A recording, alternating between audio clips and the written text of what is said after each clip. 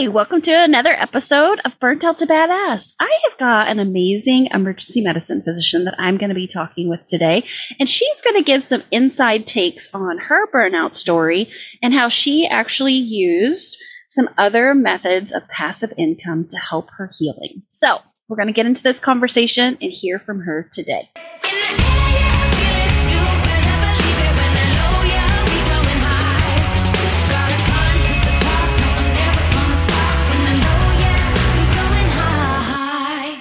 Dr. Ronnie Shalev, it's great to have you here on the podcast today. Hi, Erin. Thank you so much for having me. I'm so excited to be here. Yeah, well, tell the people out in podcasting world a little bit about yourself. So I am a burnt out, board certified emergency medicine physician turned real estate investor. And I practiced 16 years in emergency medicine at the bedside and ended up pivoting and going into real estate investing. I love it. And we're going to jump into the depths. So I know hindsight is always 2020, but when do you think your burnout began? You know, when I look back, I see so many elements, but I would say it was probably the second year after residency, the second year attending. And I had 2 pediatric deaths in one shift. And I came home, I was working in the Bronx, and I was walking to the subway. And I called my father, and all I could do was just sob. And he was like, "Oh my God, are you dying? Is everything okay? What's going?" I'm just sobbing. And then I told him what happened. And I said, I don't know how I can do this. Like, if this is what it is, I don't know how long I can do this. And from that point, I know what I have done in personal experience, which is like swallow it down, get up the next morning, take a shower, and like keep trotting on. Did you do that? Or did you actually do like the healthy thing of like coping through those experiences and like debriefing and stuff? I didn't learn about debriefing so that was 2009 till 2011. So 2 years later, I learned about debriefing. It's not a routine thing in every hospital. I wish it was. But I did exactly what you said you'd do. I just kind of went home, cried, put on my suit of armor, which was my white coat with my scrubs, and went back to work. Yeah, and so many of us, that was what we were demonstrated on. This is just what it is, and this is how you do. And yeah, I think now most of us who are 5, 10, 15, 20 years out are now looking like, oh shit, like this is trauma that we have been inflicted on our jobs, and it doesn't go away.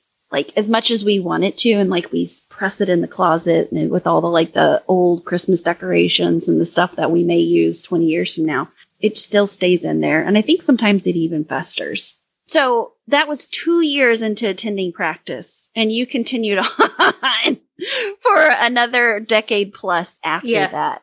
Was it like death by 1,000 cuts, or did you have several like major events that kept showing you like, oh my gosh, maybe this is not it? It was just kind of like a recurring theme. I'm usually really good at like finding patterns, and there was just like recurring themes that just kept popping up. And I tried to stay in medicine. I tried going from academics to community. I tried to do, less acuity, more coverage, less coverage. I tried to do freestanding ER. I tried a lot of different ways because I do love taking care of patients, and I'm damn good at it. But the same themes kept coming up. How can I do this? How much longer can I do this? What else could I do? Just kept ringing in my ears. And then, for a long time, it was just nothing. This is what you've trained. This is what you spent 20 years of your life learning how to do. You need to do it. I remember a day where I was on a night shift. It was 10 p.m. This was towards the end, where I'm taking care of 2 stroke patients at the same time. Trying to decide who's going to CT, who's going where, and then I have an MI that comes in during this whole time, plus a severe asthmatic. I have like all of these ambulances waiting to get checked in, just like the ambulance door keeps opening, and then like this, they just kind of walk in, the EMS comes in, and they're bringing in, everyone looks sick, sepsis, and I mean, failure to thrive, and just unconscious. And I look out in the waiting room, and full, like the waiting room's full, the hallways are full. Everyone is just like miserable, waiting on me. And I look up at the clock. I'm like, when is my relief coming? I'm single coverage. I have no mid-level. I have no scribe. It's just me. It was 8 more hours. And I was like, I just didn't even have time to think about it. Right. So I just kind of put my head down, turned into robot mode, and just plowed through all those patients. I took care of everyone that night. I didn't eat. I didn't pee. I didn't sit. I came home. I was exhausted. I just like fell on the bed in my dirty, disgusting scrubs and slept most of the day. My kids were like, let's go to the park and let's go here. Let's go. And I'm like, no, like I don't have any energy. I just need to sleep. I didn't want to get out of bed. I mean, I felt physically like I was hit by a truck. I knew that like I still had like 2 more shifts. I couldn't do anything. And, this is where the administrators had cut our physician hours. They cut our scribes, they cut our physician hours. And the same theme was people telling us kind of what to do. This is, you need to see the patients in this amount of time. And this is the scores you need to get on your Press Ganey scores. And, oh yeah, by the way, if you don't get great scores, you're replaceable. And basically at that time, I was like, why am I doing this?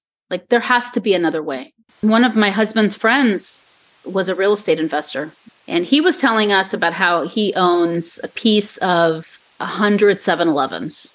He only invested in 7-Elevens. He doesn't do it. He told me, I don't do anything with it. I just put my money in and I collect passive income. So I was like, passive income, that he's lying. I don't know what that is. Like, that's not true. Like, how can you even possibly do something like that? But I looked at my job and I'm like, I don't have any options. Like, what else am I supposed to, let's just try it. I mean, the guy does drive a Lamborghini, so why not? Like, let's try it.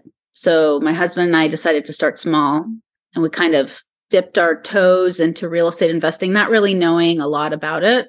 And then we were like, oh, okay, this is kind of working. It's interesting. Makes sense. Let's find more of these type of things.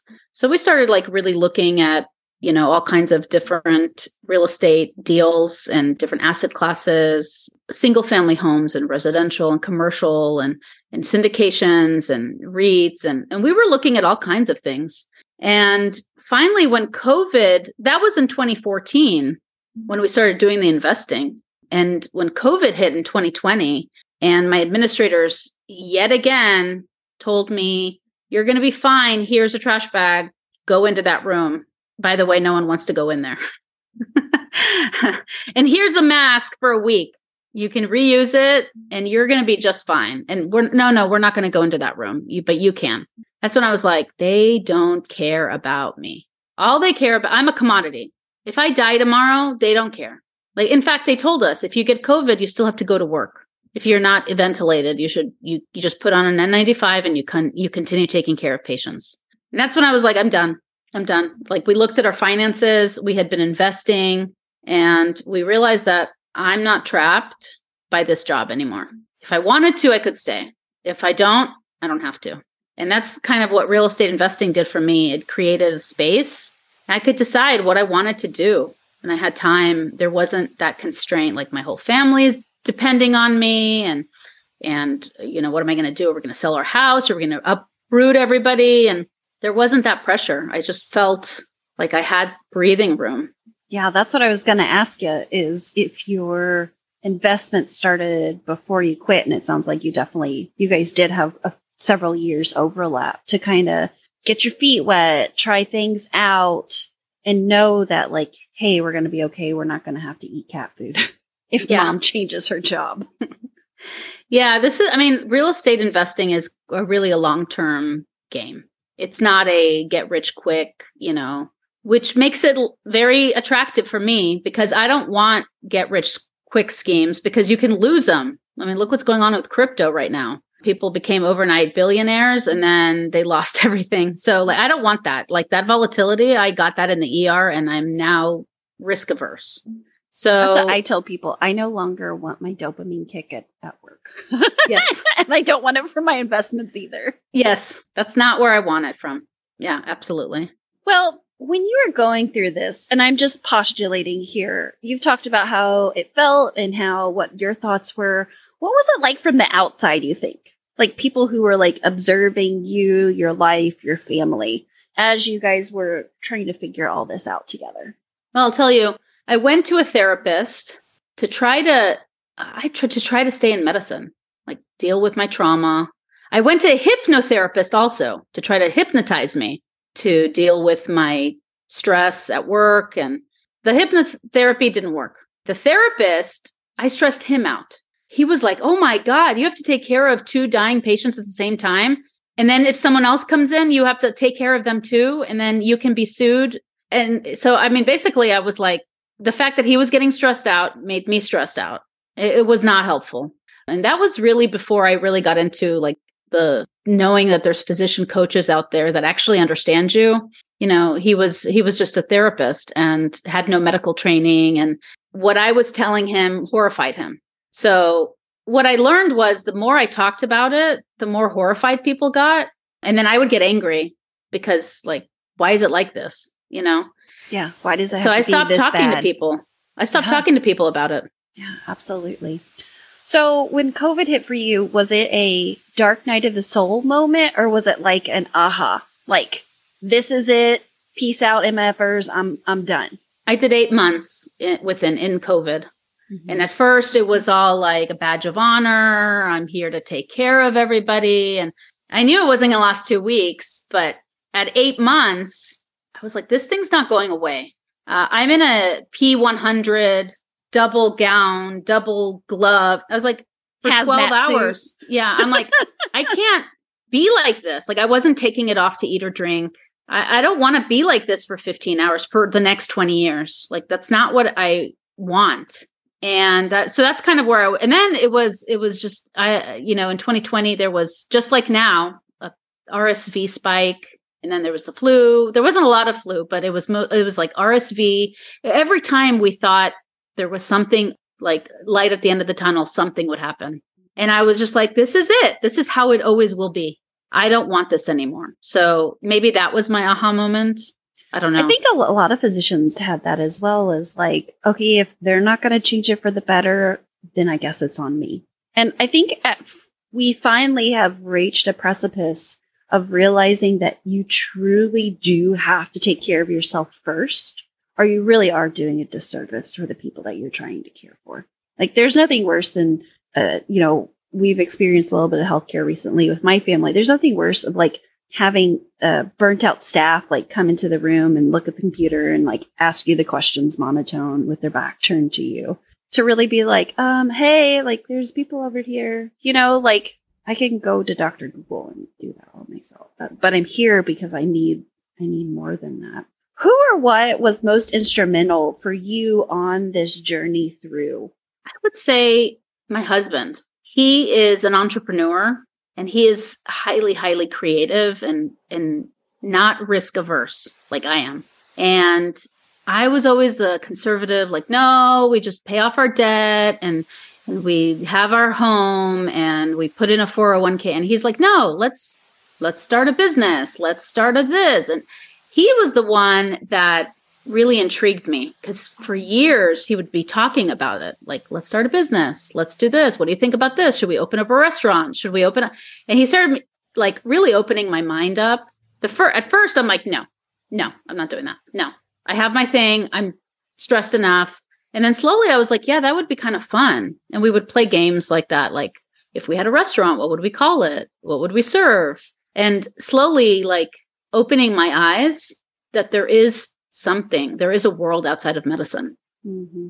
Absolutely. You mentioned when I had you sign up for the podcast before you're coming on that podcast, books, webinars, and mentorship too were really super important to you. Talk a little bit about all of those different avenues, because it sounds like you're like a data collector.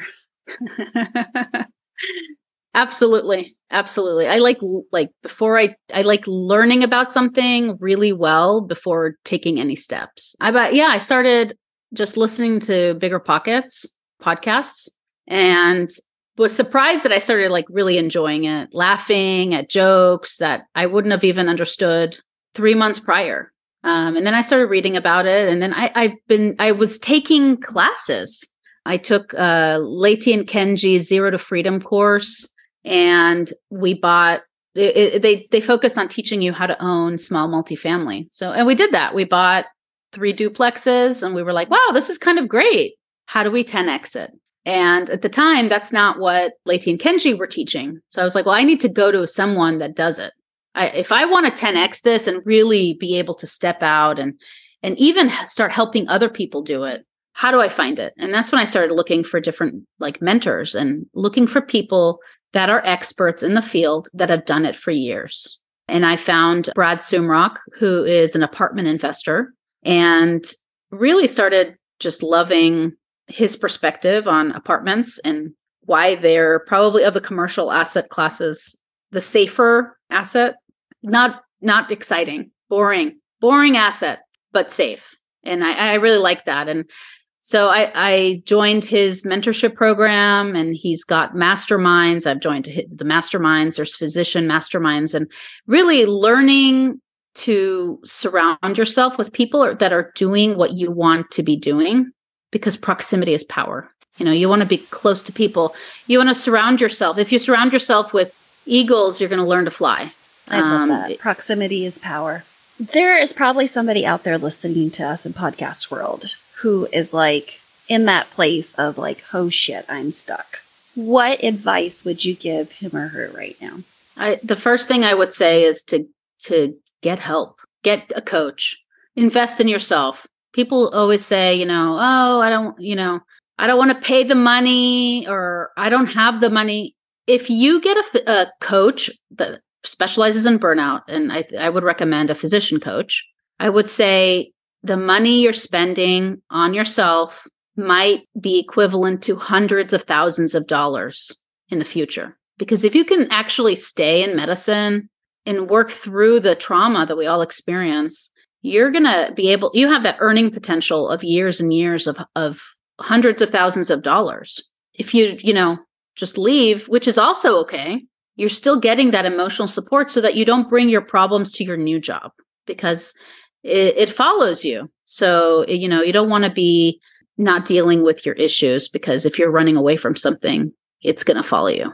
That's perfect. Yeah, absolutely great advice. Well, talk to us a little bit about ShallWinProperties.com and you guys' company that you and your husband formed together. And maybe there's somebody who needs to reach out and talk to you.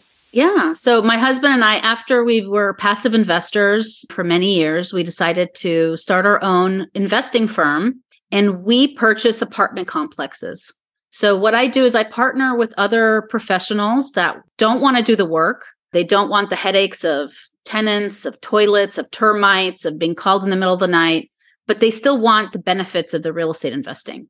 So they invest with me and my husband and I, we are the ones that are buying these large apartment complexes. So these are between $30 and $60 million apartment complexes. So very large deals. And we buy them and we create a business plan that we execute on. So we usually do a value add. So we renovate these units. We make the apartments nicer places for the tenants to live and make money for the investors and for us. And then eventually we sell it. I love it. That's one of my missions here in Southern Indiana is not just to invest for investment's sake, but to provide nice housing. And that sounds like exactly what you're doing, providing homes for people. Not just, some ratty little apartment. Right. I love it. Well, it's been my pleasure sitting down and talking with you. I love your advice. I'm going to stick with that. Proximity is power. It really, really is. Any parting words you want to leave with our listeners? Imagine a day where you go to work because you want to go to work. Imagine a day where your spouse says to you, hey, you look happy. I love the freedom that we have. Imagine a day where you can say, I want to serve others or I want to take a vacation. It doesn't matter. This is what real estate investing can do for you. It can give you that freedom to break free from the golden handcuffs. If that's the reason that you're staying in a job, that shouldn't be a reason anymore. If anybody's interested in reaching out to me, my email is ronnie@shallwinproperties.com. Awesome. I love it. I'll get that in the show notes. And friend, the badass in me honors the badass in you. Thank you.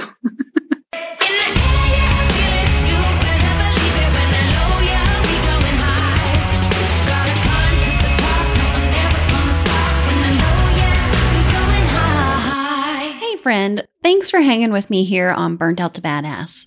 Are you ready to get more than what the podcast has? Well, I want to tell you, I have an online course, same name, Burnt Out to Badass with Dr. Erin Wiseman, that you can do all on your own. I love it because you learn all the important shit that they didn't teach us in graduate school. How to rest and recover properly, harnessing your perfectionism and using it as a superpower, eliminating jealousy, insecurity, and the grass is always greener mentality. You get help with conquering imposter syndrome, establishing clear boundaries and sticking to them, and overcoming your overwhelm. It's 12 jam-packed modules of this online course that you can move through at your own pace and can refer back to as much as you want to. The other great thing is you'll join the Badass Slack group, and I will be in my DMs for any question, comments, or chitty chat. Can't wait to see you in there. The badass in me honors the badass in you.